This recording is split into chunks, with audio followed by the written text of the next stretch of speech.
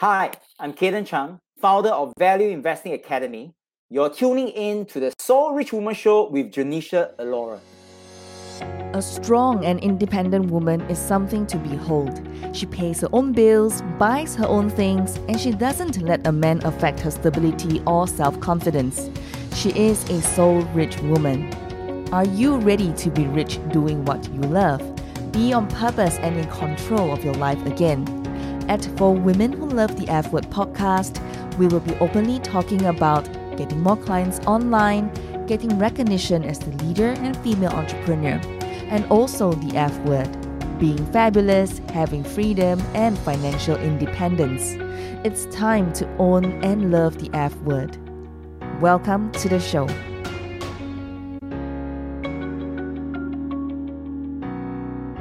Hello and welcome to Soul Rich Woman TV for women who love the F word, being fabulous, having freedom, financial independence, and above all, family. My name is Janisha Alora. Today on this very special interview, we have a really amazing guest with us.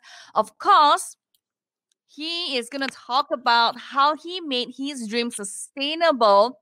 Okay, with the founder of Value Investing Academy, none other than Kaden Chang. I met him many years ago, and I've spoken with him on the same stage, and I think that he's quite interesting person. And beyond that, he has a heart. He really has a heart. Okay, so I'm gonna bring on Kaden now. Kaden, are you ready? Yes. Let's go. Hello. Hello, Kaden. Thanks for Yes. agreeing to do this interview. And thank you very much. You are such an amazing person. I mean, we did this pre-interview, like getting to know you better. I just felt really 感动. I just felt really touched when I shared with, hear your sharing. And, that's how we came up with this topic, how I made my dream sustainable, how you made your dream sustainable. So, Kaden, you want to share with our audience today, for those of you who don't even know who you are, and for those of you who are watching in or tuning in right now to the show or to the podcast, Kaden is super amazing, okay? I keep saying super amazing because you're super amazing. Lah. All right. So, Kaden, why don't you just share a little bit of what you're doing now? Yep. Hi, audience. My name is Kaden. I'm the founder of Value Investing Academy. It's a small enterprise in Singapore, and then our presence are also in 11 cities in the entire Asia. So my role actually is quite simple. I run the companies that teaches, that trains people how to invest very safely. Because most people who invest, they thought they're investing, but in fact they are gambling or speculating. So we have to be very careful to differentiate between both. So basically, I teach people how to do it. Yeah. So at the same time, I invest in my own family fund, which includes my money and my wife's money. So my wife passes the money to me, and then I do the investing. So passive income for her lah. So I'm the one that's working. Yeah. So my life is quite simple lah. Yeah. Then the audience, some of the audience, my friends, they will know me as a 3-time cancer survivor. Yeah. So that's how some people know me. I would really love for you to share, right? When you talk about, when we said how I made my dream sustainable, I mean, I know that you're doing value investing and you're using this as a vehicle.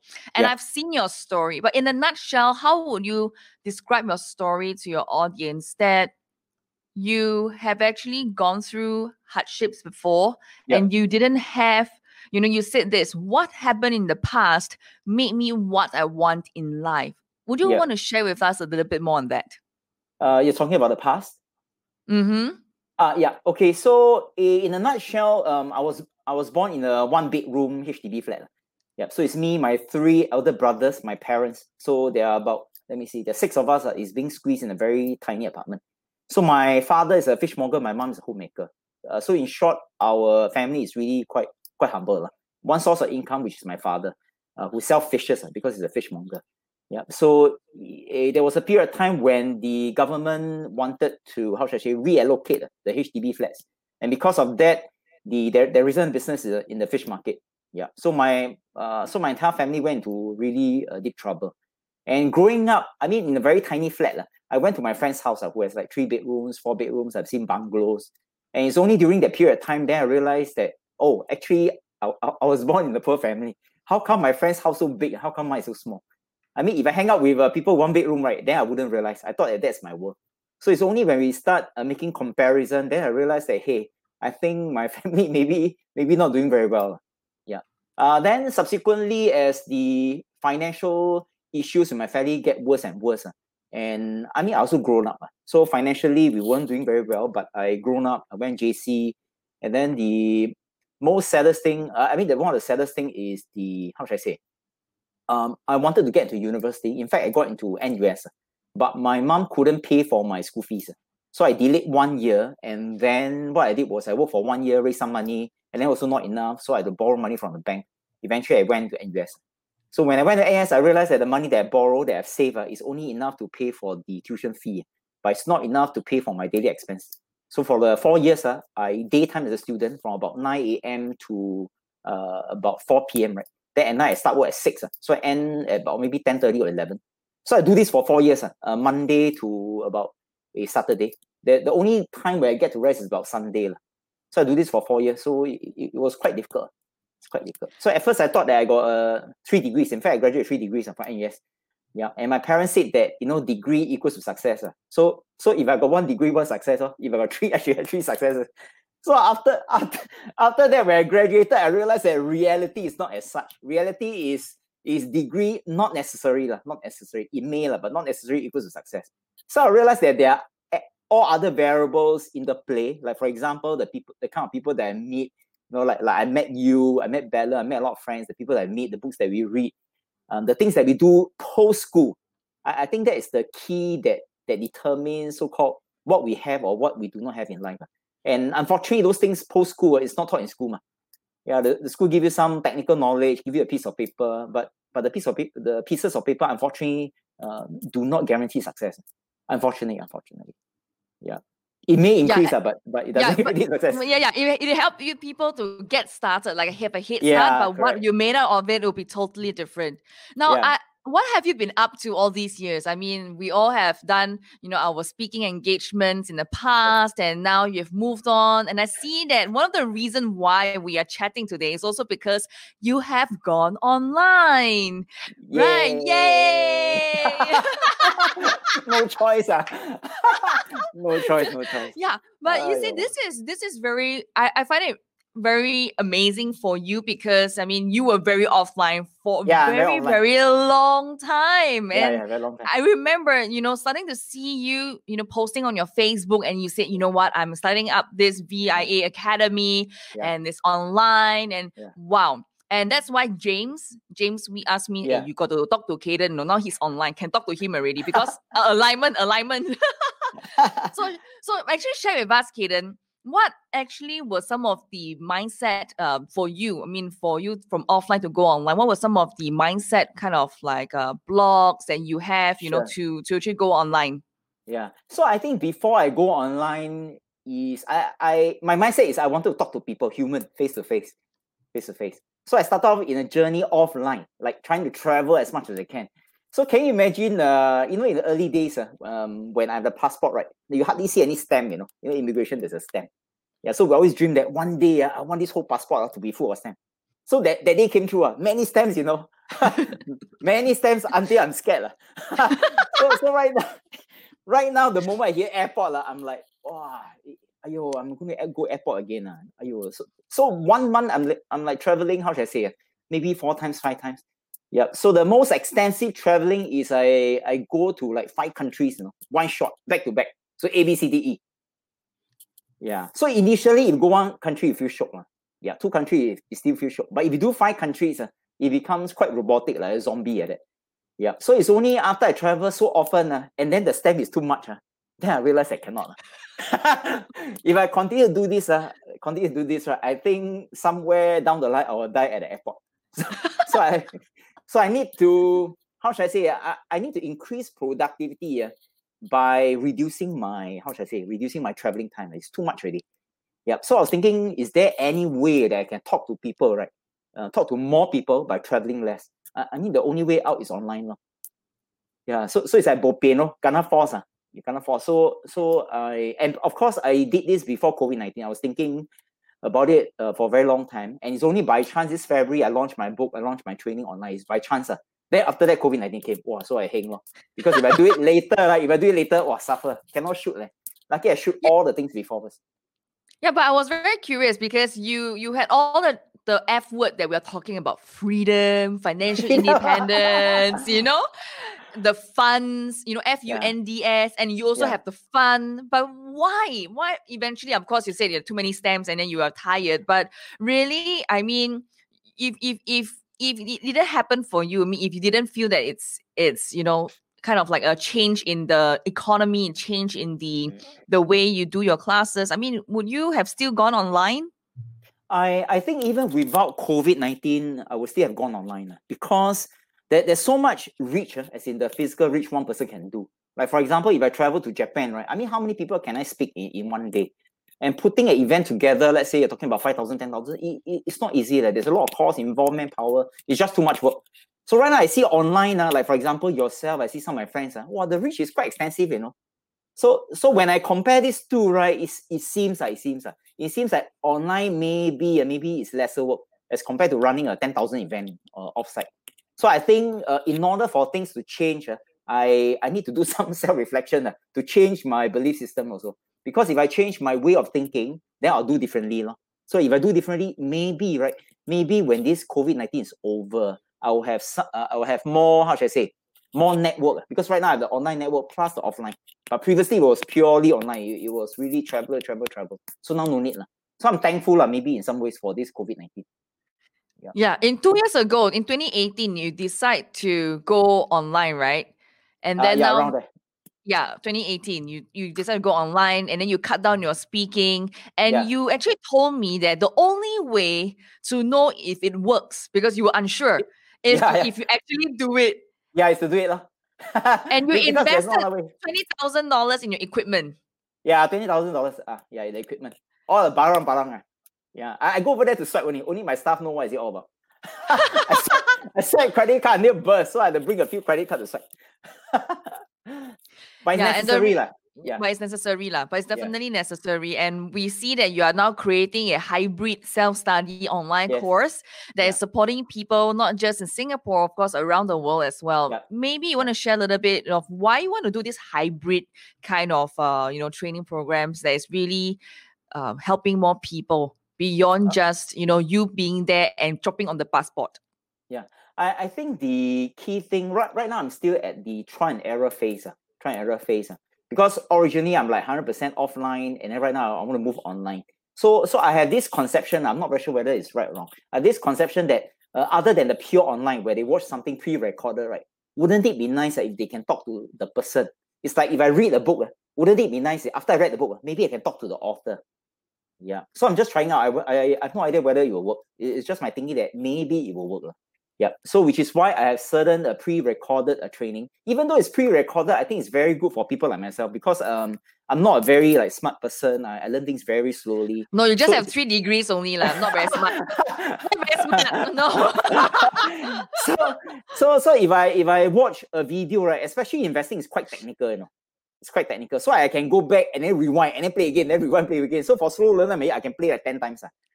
Yeah, but if I ask the trainer, can you repeat 10 times? I think I'll get a tight slap, something like that. So they can rewind, play. Then after that, okay, then can I speak? So you also save the trainer some time because I only need to speak once because they will rewind 10 times already. By the time it reaches me, life is easier for me. Yeah, so my thinking is just my belief that maybe this one will work out. So I have to see it if it really works out. Yeah, so I'm very curious also. Yeah, so you're doing all these online courses to help even different type of learners as well. And, I mean, even for you, like you said, there are also people who are a little bit less receptive to those technical terms, how we can help them to learn better. I think that's a very bold step for you to take because you have to really explain it really well and also still give them the component to add on to the life element.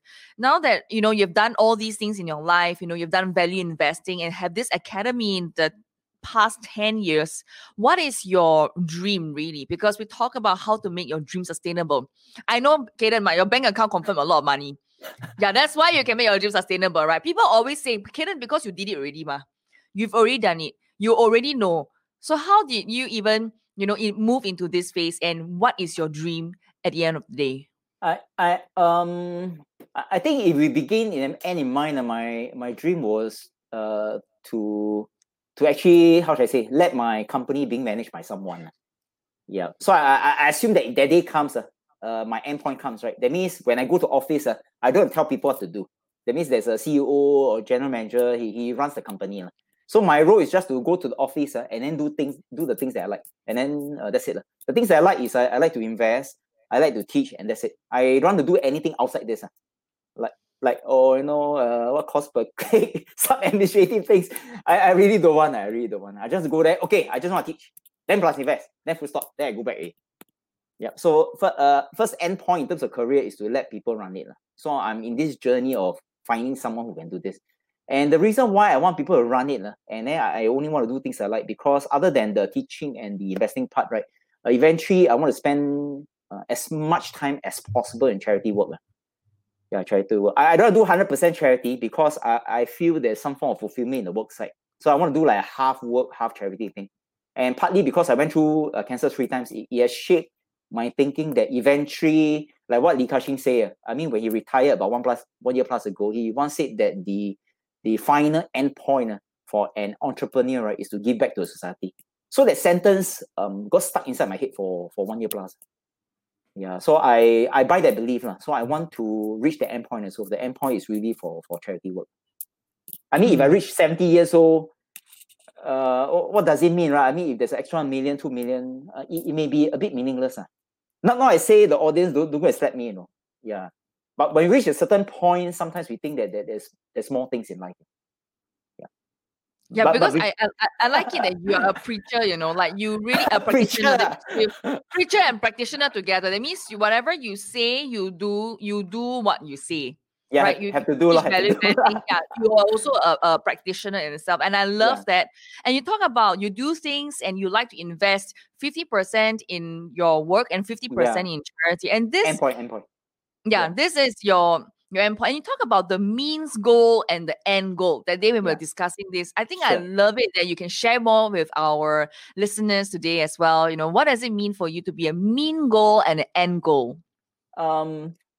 Initially, when I was in my 20s, I also cannot differentiate what I mean by a mean goal and an end goal. Yeah, it's just a term that I just use it for my own explanation. So when I was in my 20s, after I graduated from NUS, when I was young, I want to be like famous, maybe one day I'll be famous. Then I want to be rich because last time I was poor.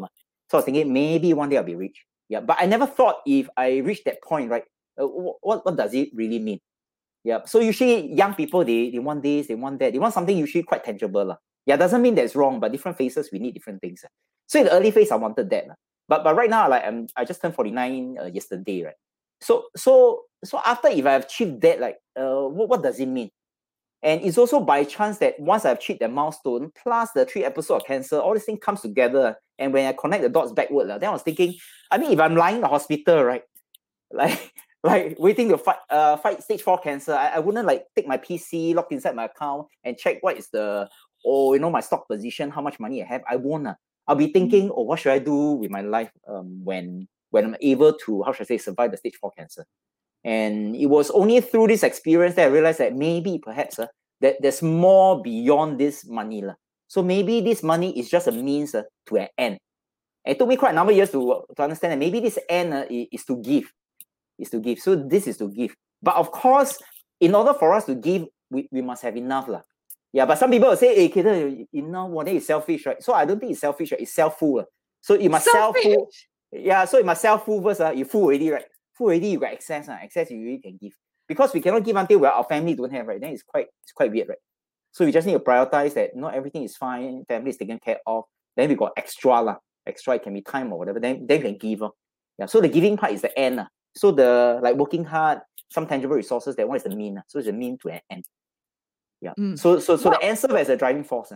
Yeah, but what about those people who say, Keaton, I only want to do charity work and I don't really want to make money. Making money is not important. I mean, put into the context where, like you said, the meat, like you're full versus, it's the cup is empty, right? Yeah. So, I mean, like, how do we balance that thing within people who also want to be like you have a dream that is sustainable. Yeah. You build up a treasure trove of recurring passive income perpetually until a certain point, and and then you are committing your life, your end in life, to really do 50% of a charity, which you told me that is for cancer research and palliative care. Yeah, that's my dream. Yeah, that's my endpoint. Endpoint. No more, nothing beyond that. Yeah. So I think the key thing is that there's no right or wrong. I mean, if somebody they have a good job, everything is fixed, they want to charity, they can do it in their own way. For example, they can be do charity in terms of volunteering. Yeah. So they become a small piece, right, of an organization. Yep, they can play a part in an organization. So that is also okay. So my thinking is, if I want to make a greater impact, like lobby for certain change. Yeah. So I want people to hear my voice. So if I want people to hear my voice, first thing you must see who is this Jack Ma lookalike, ma. So I mean, who is this Jack Ma lookalike? I mean, why should they hear me, right? Why should they hear me? Of tons of people, why should they hear me, right? So it's a good question, and it's also a very tough question for me to answer. Yeah, why should they hear me, right? I'm not handsome, like many years, I'm not rich, I'm not this, I'm not that. So why should they hear me? So it was this question that I need to answer. I was thinking maybe just maybe if I work hard, and if one day some people know me, maybe not a lot. If some people know me, then when I say something, right, maybe at least 10 people will buy my idea versus one person. Yeah, but from 1% to influencing 1% to 10%, 10 to 100, 100 to 1,000, I need to, how should I say, I need to work hard for it. Yeah, work hard to become maybe a tiny little somebody. So then when I make a voice, people say, maybe let me hear what Kayden is saying. Yeah, so if I can be a better person, right, I can influence more people. Yeah, but before that, I think people need to, how should I say, change the belief that actually doing well in life in terms of monetary, business, your job, right, and doing things charity work can coexist. Because you look at all the richest people in the world, they coexist, right? Yeah, so Li Ka-shing didn't say, to do charity, I better go back to when, 50 years ago when I'm poor. I don't think so, right? You can balance both. I think the question is not whether can or cannot. The question is how to balance both. Yeah, so it's not can, cannot, it's how. Once you ask the question how to do it, then you start figuring the answer. It may not be easy and it may take years. Yeah, but again, like just now Janisha was saying, the only way to find out is just to do it. You do, then one day you will know. Yeah, and I love it that you are committed to cancer research and palliative care. Yeah. And I believe that your mom has a strong influence on you. The situation where you shared with me about, someone was there to give you that support that, many people were not looking at what you're going through, but this group of people actually looked at you and say, I just want to help you. Share with us this story and how you eventually do what you do and decided what you do. Yeah. I think my mom, right? My mom passed away when I was during my fourth year. So I'm 49. During the time I should be maybe 22, 23. So it's been more than 20 plus years ago. I think my mom, like you say, has really huge influence on how I shape. And the greatest influence was during the last phase of her life. Yeah, so during my fourth year, she was diagnosed with stage 4 lung cancer, and I was the first person in the family to know. Yeah, so I brought her to the doctor, and then the doctor told me in English, right? He said, "Oh, your mom has cancer," but he refused to spell the word cancer. He said, "Your mom has CANCR." Yeah, and then asked me to translate in Teochew, So I have to turn and look at my mom. My mom looked at me. Hey, what did the doctor say in Teochew? So I have to talk to her. It was very difficult. But I told a lie. I told a white lie. I say the doctor said that you have lungs in the water. But eventually, I'm the first person who told her that she's going to pass on. And the doctor said she has only had 3 months.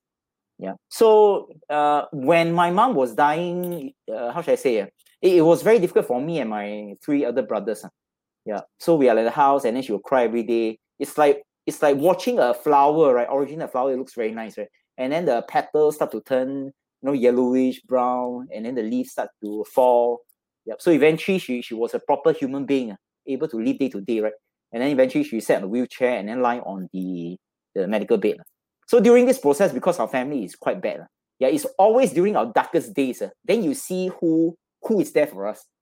Yeah. And the interesting thing is the people who are there for us are strangers.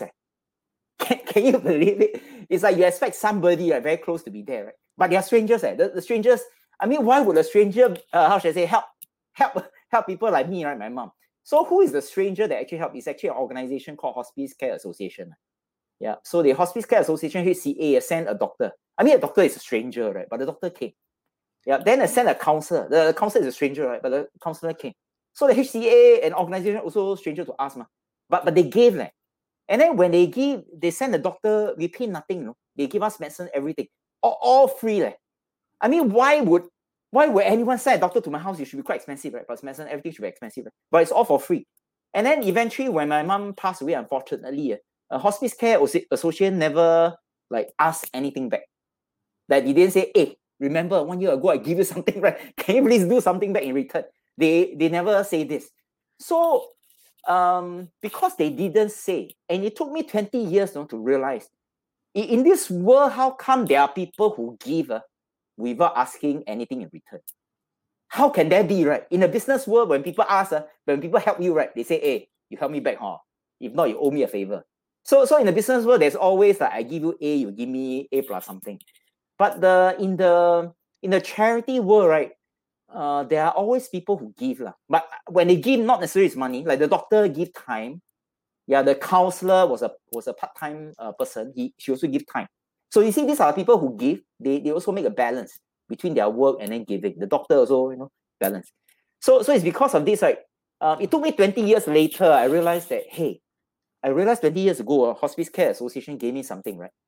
Yeah, but for the past 20 years, I got nothing to give. And nothing, empty. Empty. So right now, my cup is full, got some extra.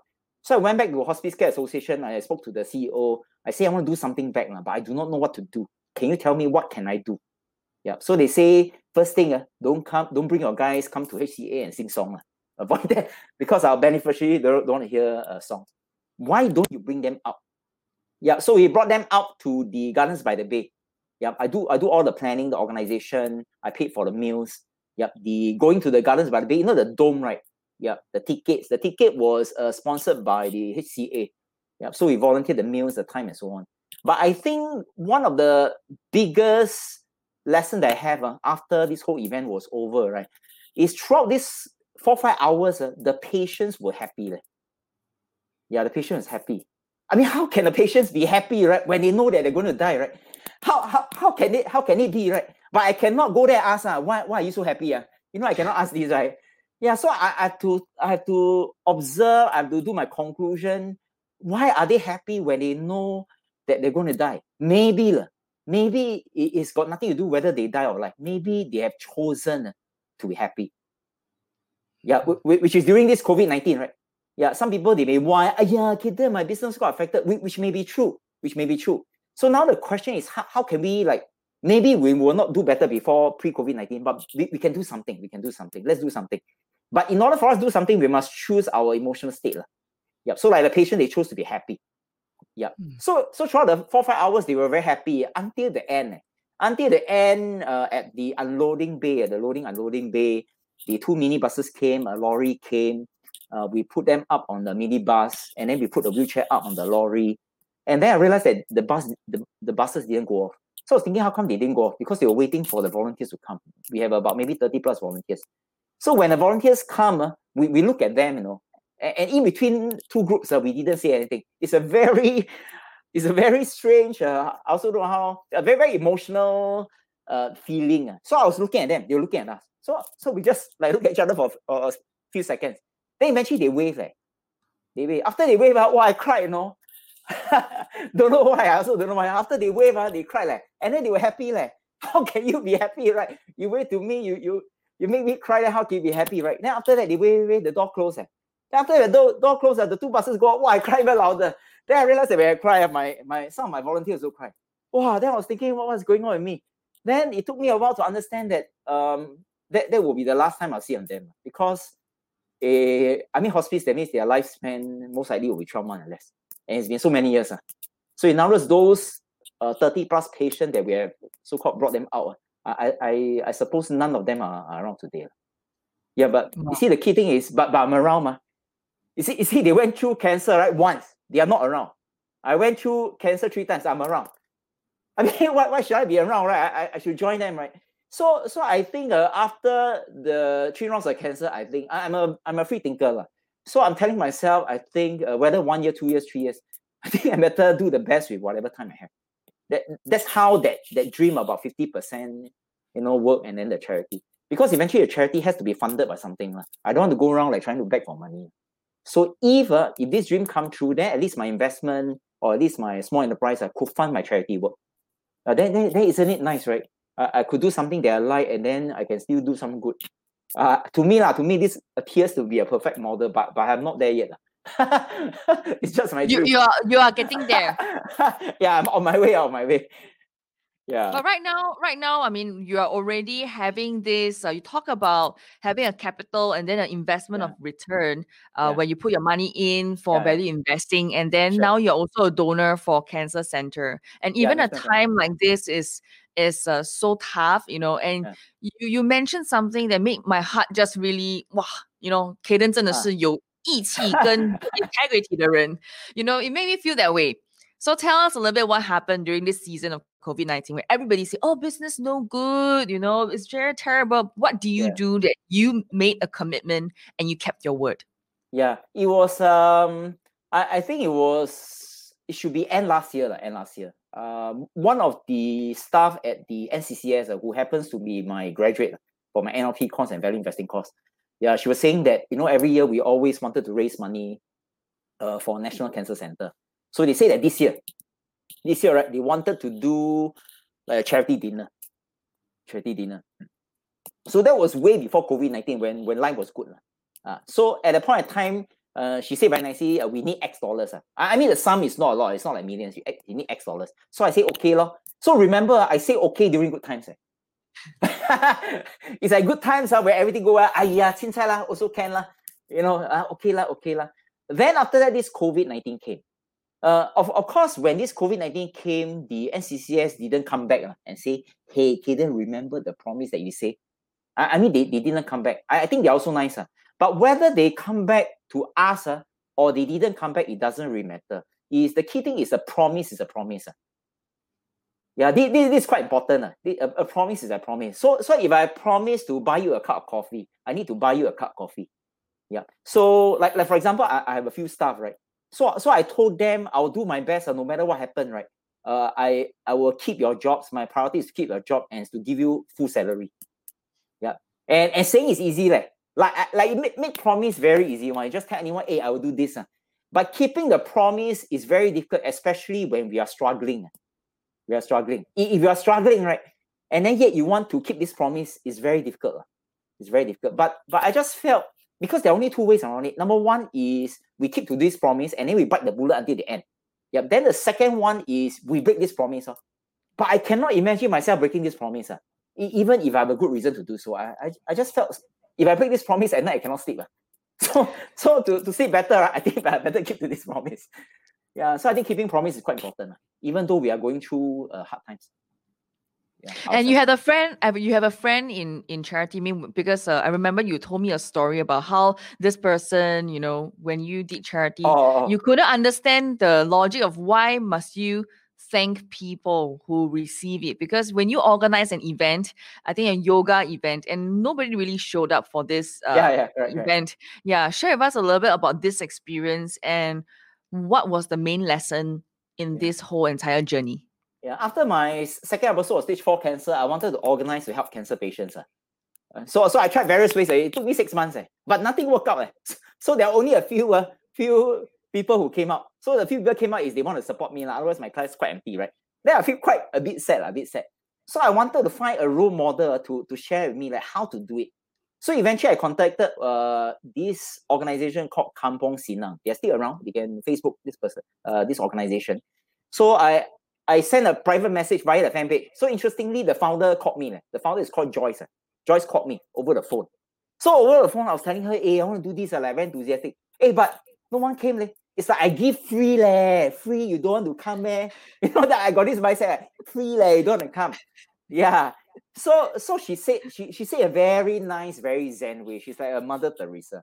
So she said, when we organize things and we give people free, right? We give people free, they can choose not to come. which is true. Then we say that because they have a choice not to come, if they choose to come, we must be grateful to them. Wow, that few seconds I was thinking, hey, I give you free, you take. I still have to be grateful to you. Wow, what kind of logic is this? Wow, I was thinking it's like I give rice to the low income. Then after I give, I still have to be thankful to you.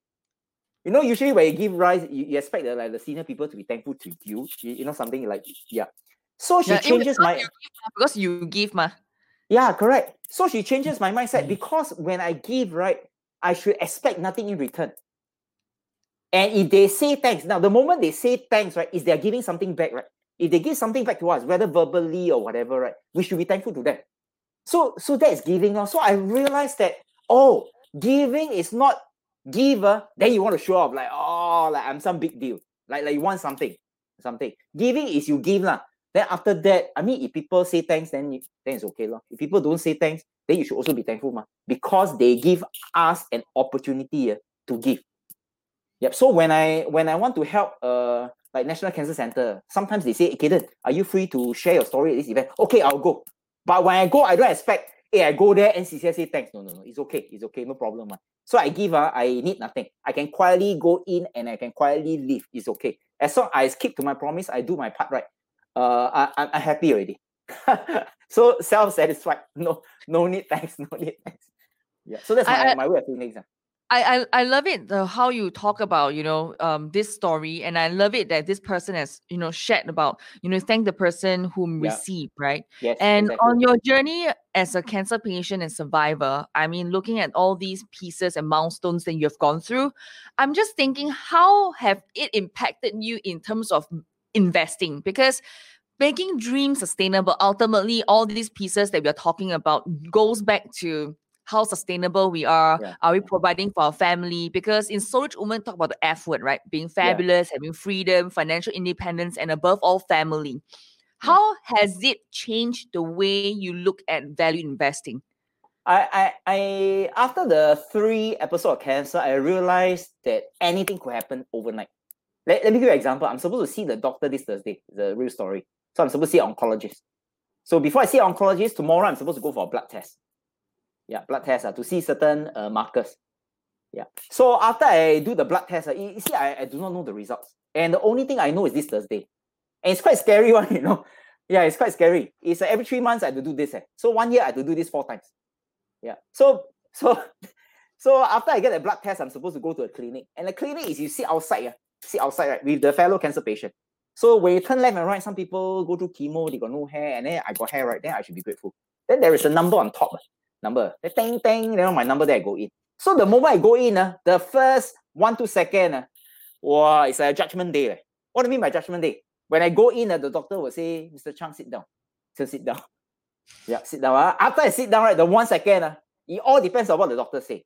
If the doctor, if the blood test is clear, the scan is clear, they'll quickly say, Mr. Chang, you're okay. They always say the good things first. Now, but if it's not okay, well, you know it, because the first few seconds they say, Mr. Chang, I got something to tell you. Well, the moment you say, I got something to tell you, that's it. Because if you got nothing to tell you, it's nothing. If they got something, it's something not good. Yeah. So every time I go in, it's a toss of coin. So it's because of that, I know that toss of coin is like dead or alive. Things could appear overnight. And if I take this to investing, it's the same thing. Now, today, if we have 1 million, so what? I mean, if you invest in the wrong thing, you make the wrong decision, the money could just vanish overnight. Like, for example, in 2001, my 50K, right? .com bubble burst, vanished overnight. Yeah, so life can be taken from us overnight. Money, we can spend 20 years, right, saving, right, or investing, right? It can be taken away from us overnight. So in terms of investing, if I could relate the lesson, is the key thing in investing, right, is not to make money. Is to make sure that we don't lose it. Yeah, because losing money is easy. Making money is very difficult. And in order for us not to lose it, we need to be very conservative. We cannot treat investing like a tikam, like gambling, right? Trying to bet odd or even, high or low. We must be very careful, do our due diligence. And throughout these 10 years, I've seen people treating investing like anyhow, Like, for example, I got one old uncle, right? He just take 150K, which is 50% of his life savings. Anyhow, go Hamtam one company. And then the company didn't do well, which is Hyflux. Then half of his savings gone, right? Then the other half, go and work another Singapore company. Yeah. So half, all gone. Yeah, and I also don't know what to say. The irony in life is then his son also jilted the family. So throughout these 10 years, other than teaching investing, I also realized that people lose things overnight very quickly. Man. Yeah, so I have to be very careful about money and also very careful about life. And then other than this so-called be conservative, and I also need to be, how should I say, I also need to be humble. Humble. Yeah, because things can vanish overnight. So it's like, don't want to be too haolian, because nobody will be at the top forever. If somebody very famous, I mean, they cannot be famous for the next 100 years. One day, people will forget about them. New young people will come, take over them. They'll be forgotten already. So I think when we are up there, right, I think we stay humble. We help people. And then we are down at the bottom. Like, for example, COVID-19, we are down at the bottom. Don't go and, how should I say, indulge in your sorrows. Yeah, unfortunately, the reality is, I don't think anybody is interested to listen to our sorrows. Yeah, they don't like, it's so cham. Also so cham, let's cham together. I mean, there is no point, right? You want to say, come, let's sort things out. How can we make this how should I say, a better situation? Yeah, don't indulge in your sorrows. Yeah, correct. I'm very curious, Kate. I mean, like we talk about the doctor incident. You this Thursday, and then there are 4 times a year that you go and see a doctor, and that changes the way you look at value investing as well. Yeah. Are you actually scared? I mean, as a man, for yourself, for your family, for the portfolios that you've built up, are you actually scared? I'm not. How should I say? Because the administrative part has already been taken care of, because all my investment account are joint account. Yeah, so I'm quite scientific, how should I say, operational. So after I went through 3 rounds of cancer, I already know what are the things I need to plan. Yeah, so for example, right, if I pass away, what will happen? So I already did all the work, the will is being written, how should I say, the account is all joint, so in case I pass away, my wife will automatically take over. Yeah, so during the will, how much percent is going to give away, how much percent, so everything all done, right?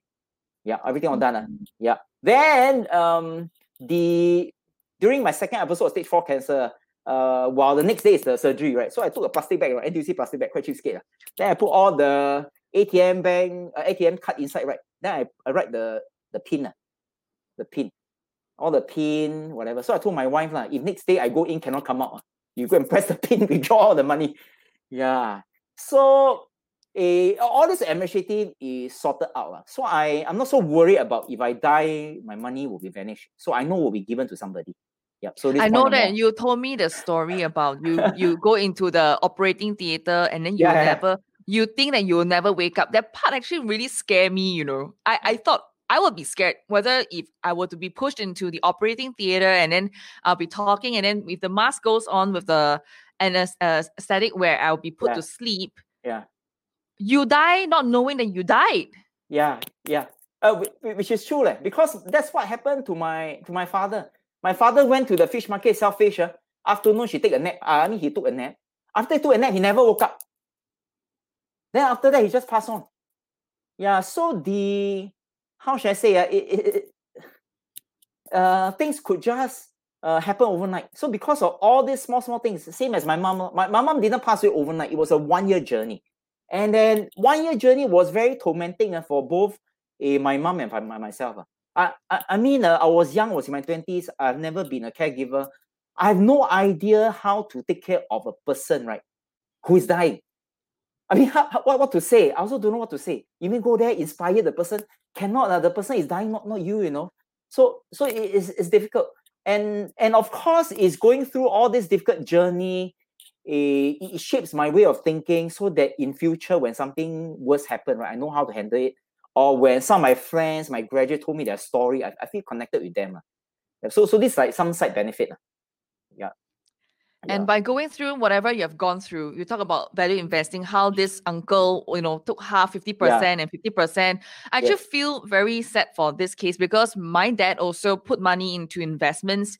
And because of that was one of the reasons why I had to support myself through school since I was 14 years old. It's not because we were poor from start. It was because my dad lost a lot of money, and that really put a phobia in terms of investing in my life moving forward.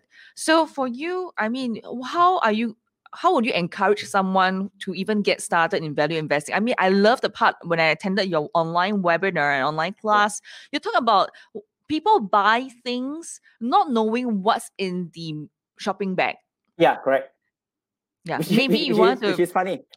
Yeah, I love that metaphor. I absolutely love it because I totally get it. People buy a mess, Birkin, LV, not knowing what exactly they are going to get. They're going to like wait, order for the bag and wait for 1 year later. Ta-da! The color and the bag design will be different from what they are looking at. So I just want you to share with our listeners and our audience today, what is all these pieces all about and how can someone take a step and understand value investing? I think there's not much way out is whenever we want to embark on a journey, right, to learn new things, we just have to learn. For example, many years ago, I don't have a driving license. So in order for me to drive, I have to go through this journey, right? Or go to the driving school and then drive. It requires effort, yes. It requires time, yes. Does it require some money for me to pay for the instructor? Yes. All this is required. But as an adult, we make a choice. We want to drive a car, of course, we have to go through this journey, right? So if we want to have a backup plan, now you look at this COVID-19, companies are closing, some people lose their job, got pay cut. And then if you got no backup plan, then how? You cannot wait until the crisis comes, then you prepare. It's too late. You always want to prepare before the crisis comes. But if you want to prepare before the crisis comes, you want to prepare to drive a car, then you must make a choice. First, you must make a choice that, hey, I want to learn driving. So same thing. Hey, I want to learn swimming. Hey, I want to learn investing. So after you make a conscious decision that you want to learn driving, okay, where should I go and learn driving? Where should I learn investing? So of course, you want to learn from someone who has driven, right? So same thing, you want to learn from someone who has already invested. So buy a book, then cannot. You want to learn from someone who has all his money in the stock market, so that when he practices, he also experienced what he's experiencing. So once you're able to find this person, whoever that is, then the next stage is that person that you met could save years of his journey. Because in 2001, when my net worth was negative 50K, until right now, it's 19 years, So some people say, hey, Keaton, investing, borrow a book, watch a free YouTube video. Of course you can, but you spend 19 years, Yeah, like my two girls, right? I cannot tell my two girls, hey, two girls, go and watch a YouTube video swimming. Go to swimming pool, jump inside, swim yourself. Can, but it takes them time, right? So investing, you mean you want to watch a YouTube and then you thumb your life savings inside? Cannot, right? So you want to be safe. So it's either you save time by learning from someone that shorten your journey. Then after you have learned something, you learn how to drive. Yep. Then the key thing is to drive. So if you got a driving license, you never drive the car out of the Bukit Batok driving center, right? Then your driving collect dust. Cannot be, right? So you learn investing is to invest, you must press buy. But when you press buy the very first time, when you drive out, right, the triangular plate, if there's someone beside you, you also feel better. So in the world of investing, I will be beside you. So in case you forgot to step on the brake, I step for you.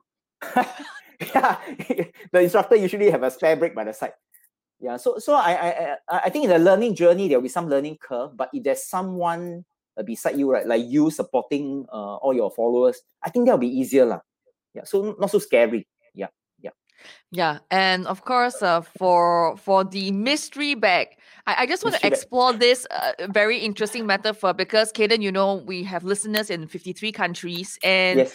I feel that when we talk about investing, it's not that foreign, but it's not what we see in the FB ads or YouTube ads. Yeah. So maybe can you tell us the story and explain the metaphor a little bit?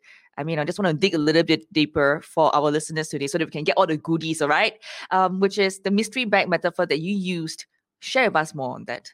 Yeah. So when people buy something in a shopping mall, for example, right, if you want to buy a shirt, right, buy a shirt. So I'll buy the shirt, I'll go inside and test. It's like I do my due diligence, make sure that it's fit, the length, everything is okay. Then other than that, you will go out and ask the lady, hey, do you have a new piece? Yeah, so the lady say, yes, I have a new piece. He pass you a new piece. If she doesn't, right, she say, oh, that's the last one. So if the last one, what do? I go and examine every single thing. Oh, the button, whether the button come out, whether there are any stitches, any hole. So I go through my due diligence. Yeah, maybe I spend like 20 minutes just to do what? Just to buy one shirt. So maybe the shirt is $50. So 20 minutes, $50 shirt. Yeah. But you see, in investing is quite irony. Investing is like they go to a shopping mall and then they saw this paper bag. or a plastic bag, and then the paper bag is on sale, 100,000. Then you just go there, 100,000. Yeah, chin chai lo. Like less than 20 minutes and maybe 20 seconds, maybe 5 seconds. You just pass the 100K to the sales girl and then you buy. After you buy already, you go back home, then you open up. What's inside? But this is what people do. They got 100K, which is their life savings. Then they ask the stockbroker. The stockbroker say, buy what? The stockbroker say, A is good. A is good. But you never ask what is A. A is good. Sure. I trust you. I trust you. Then they go back home, 100K, press buy in a few seconds. Then after that, when the company closes, then they go and open the bag. Then when they open the bag, inside got rotten things, it's too late already. Then what do? You want to blame the broker, but you cannot blame the broker because the broker say good, but you must do a due diligence, right? You mean when the uncle say durian is good, you never open up and check, you just take the durian, go back, and it cannot be, right? You want to do a due diligence. So in a world of investing, interesting, huge sum of money, they just use a split-second decision. Yeah, but when they buy small little things, they spend so much time trying to figure out whether the button is correct. So it becomes like very young like that. So which is quite irony. Yeah. So investing, in fact, we should spend more time. We should spend hours. We shouldn't be spending 20 seconds. Yeah. So that's the metaphor. Yeah. So do they need to spend more hours looking at that thing? But what is that herd instinct when, we talk about now is the time to buy something, and then someone say, hey, this one very good leh. Very good. So they just want to tompang. Because it's psychology part, right? Like someone say this one very good, and then they just buy. Could it be because of that reason, like why people just chonga to make their purchase 100K in just a split second? Could that be the reason why? Because someone said that it was good versus 我自己做功课 versus I do the work myself. Yeah. So going along the line, just imagine, right, for the audience, you just imagine that you enter a room. So if the room got 10,000 people, if 9,999 say it's good, right? It's very difficult for you to say it's bad. Because you'll be thinking if 99% say it's good, right? How can you say it's bad, right? You contradict the majority. But the interesting thing is majority lose money, majority lose money in stock market, right? Now, if majority are right, majority should be making money. So what does it mean? It simply means that inside the room, 99% in fact are the one that lose money. So we have to be very careful. But there is a psychological barrier, because if 99% rush to the right side, right, to sell something, you want to very garang go to the left side alone to press buy. It's very difficult. Yeah, because you're going against the tide. So you go to the left and then the right. Like, it's very difficult. So in order for you to have the courage to say, hey, 99% are wrong, I'm right.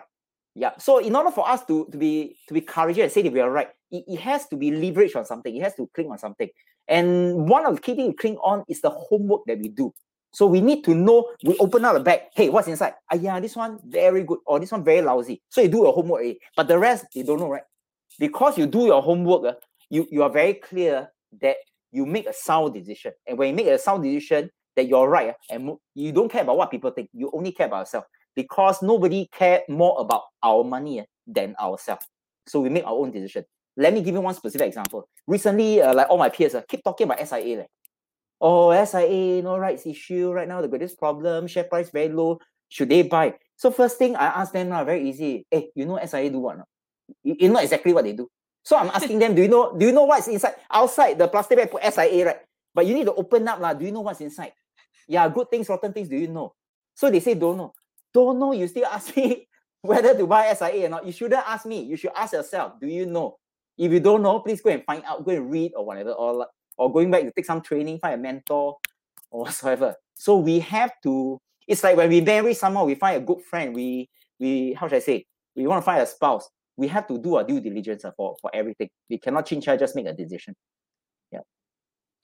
Okay, so I'm going to swing this question over to your family side. I mean, knowing all these aspects of value investing, sure. How is your wife involved in a part of this decision making in investing? Is she also in a part of this decision making? Because I mean, for us, we talk about family, right? Then it's not just women only. Because Soul Rich Women talk about women, but we also believe having the family together, who learns together, who invests together, stays together.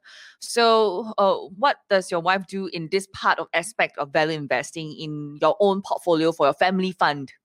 I think my wife pay attention to what I do. Yeah. So every time when I go back, I always say, hey, I found this, I found this. Yeah. Then whether she want to use the money to do anything, I let her decide. I let her decide. But we have a common pool to support our kids. So she give you the money and then you invest and then she decide what to do with the money. Oh, very good, like that. So she's a very, how should I say, she take a very third party position. Yeah, whether in terms of money or whether dealing with my cancer or whether dealing with me, because I'm a very stubborn person. And she knows that I'm very stubborn. Sometimes I think in a certain way and I behave in a certain way. So because she knows that if she come and, how should I say, if she's also stubborn, I think both of us quite difficult to stay married for a long time. So we are able to manage each other is because we how should I say, she learned to take a few steps back whenever she saw I'm going through some trouble.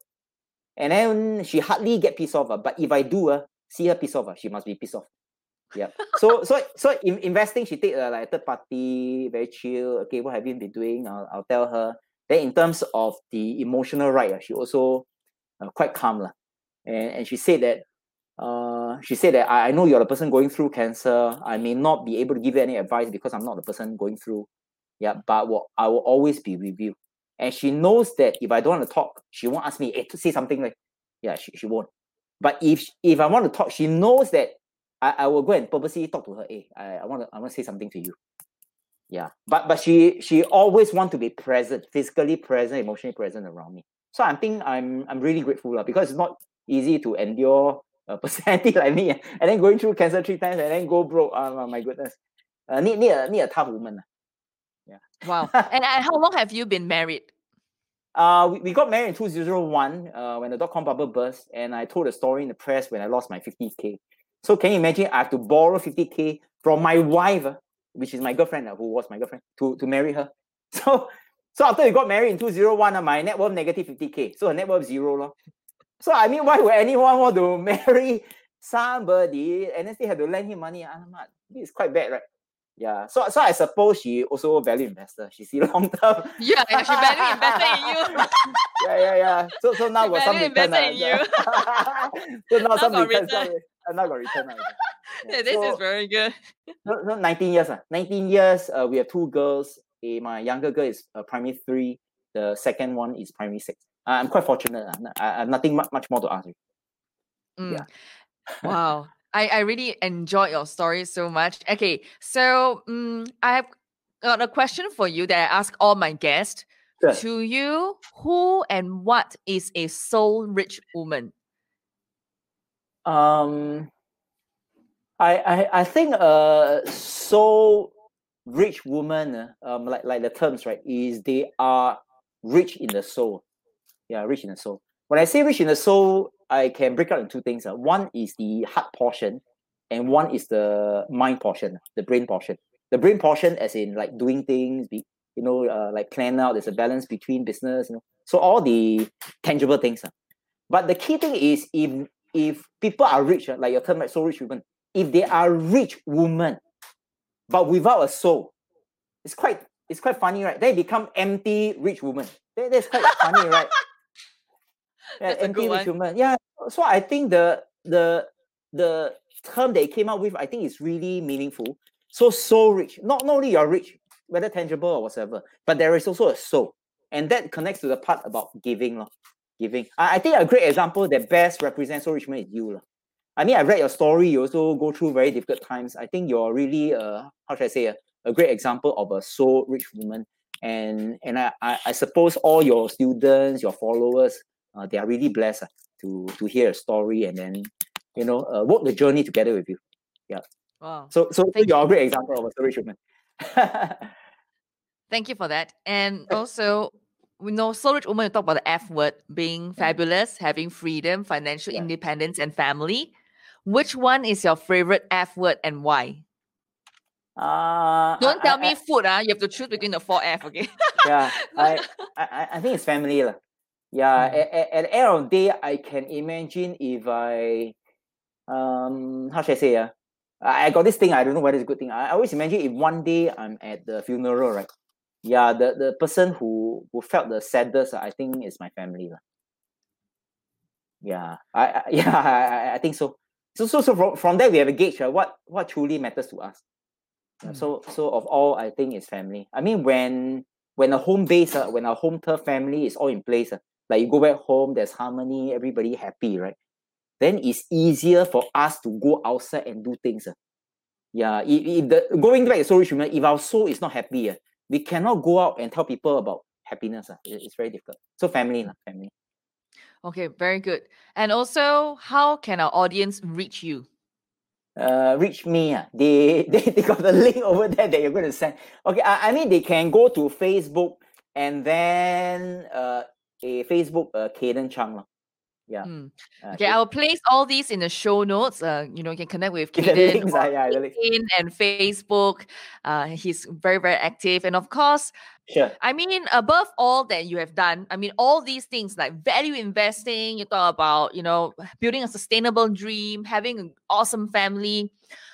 What would you go stun to the number of years before and tell your younger self? So in other words, if I can travel back in time, what would I say to my younger self?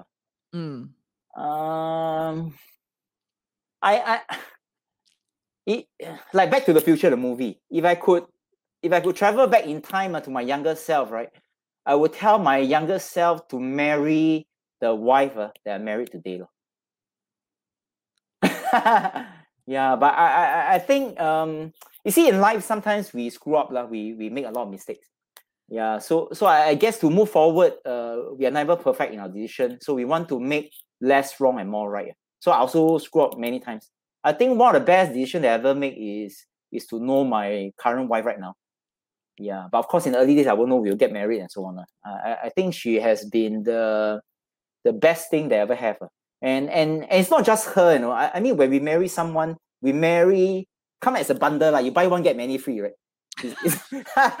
It's I marry my wife, then got two girls come on, so the two like freebie, right? So you buy one get many free, and then there's some things you cannot choose. It's like we can choose the wife, but the family is quite difficult to choose. If the family is positive, then hang long.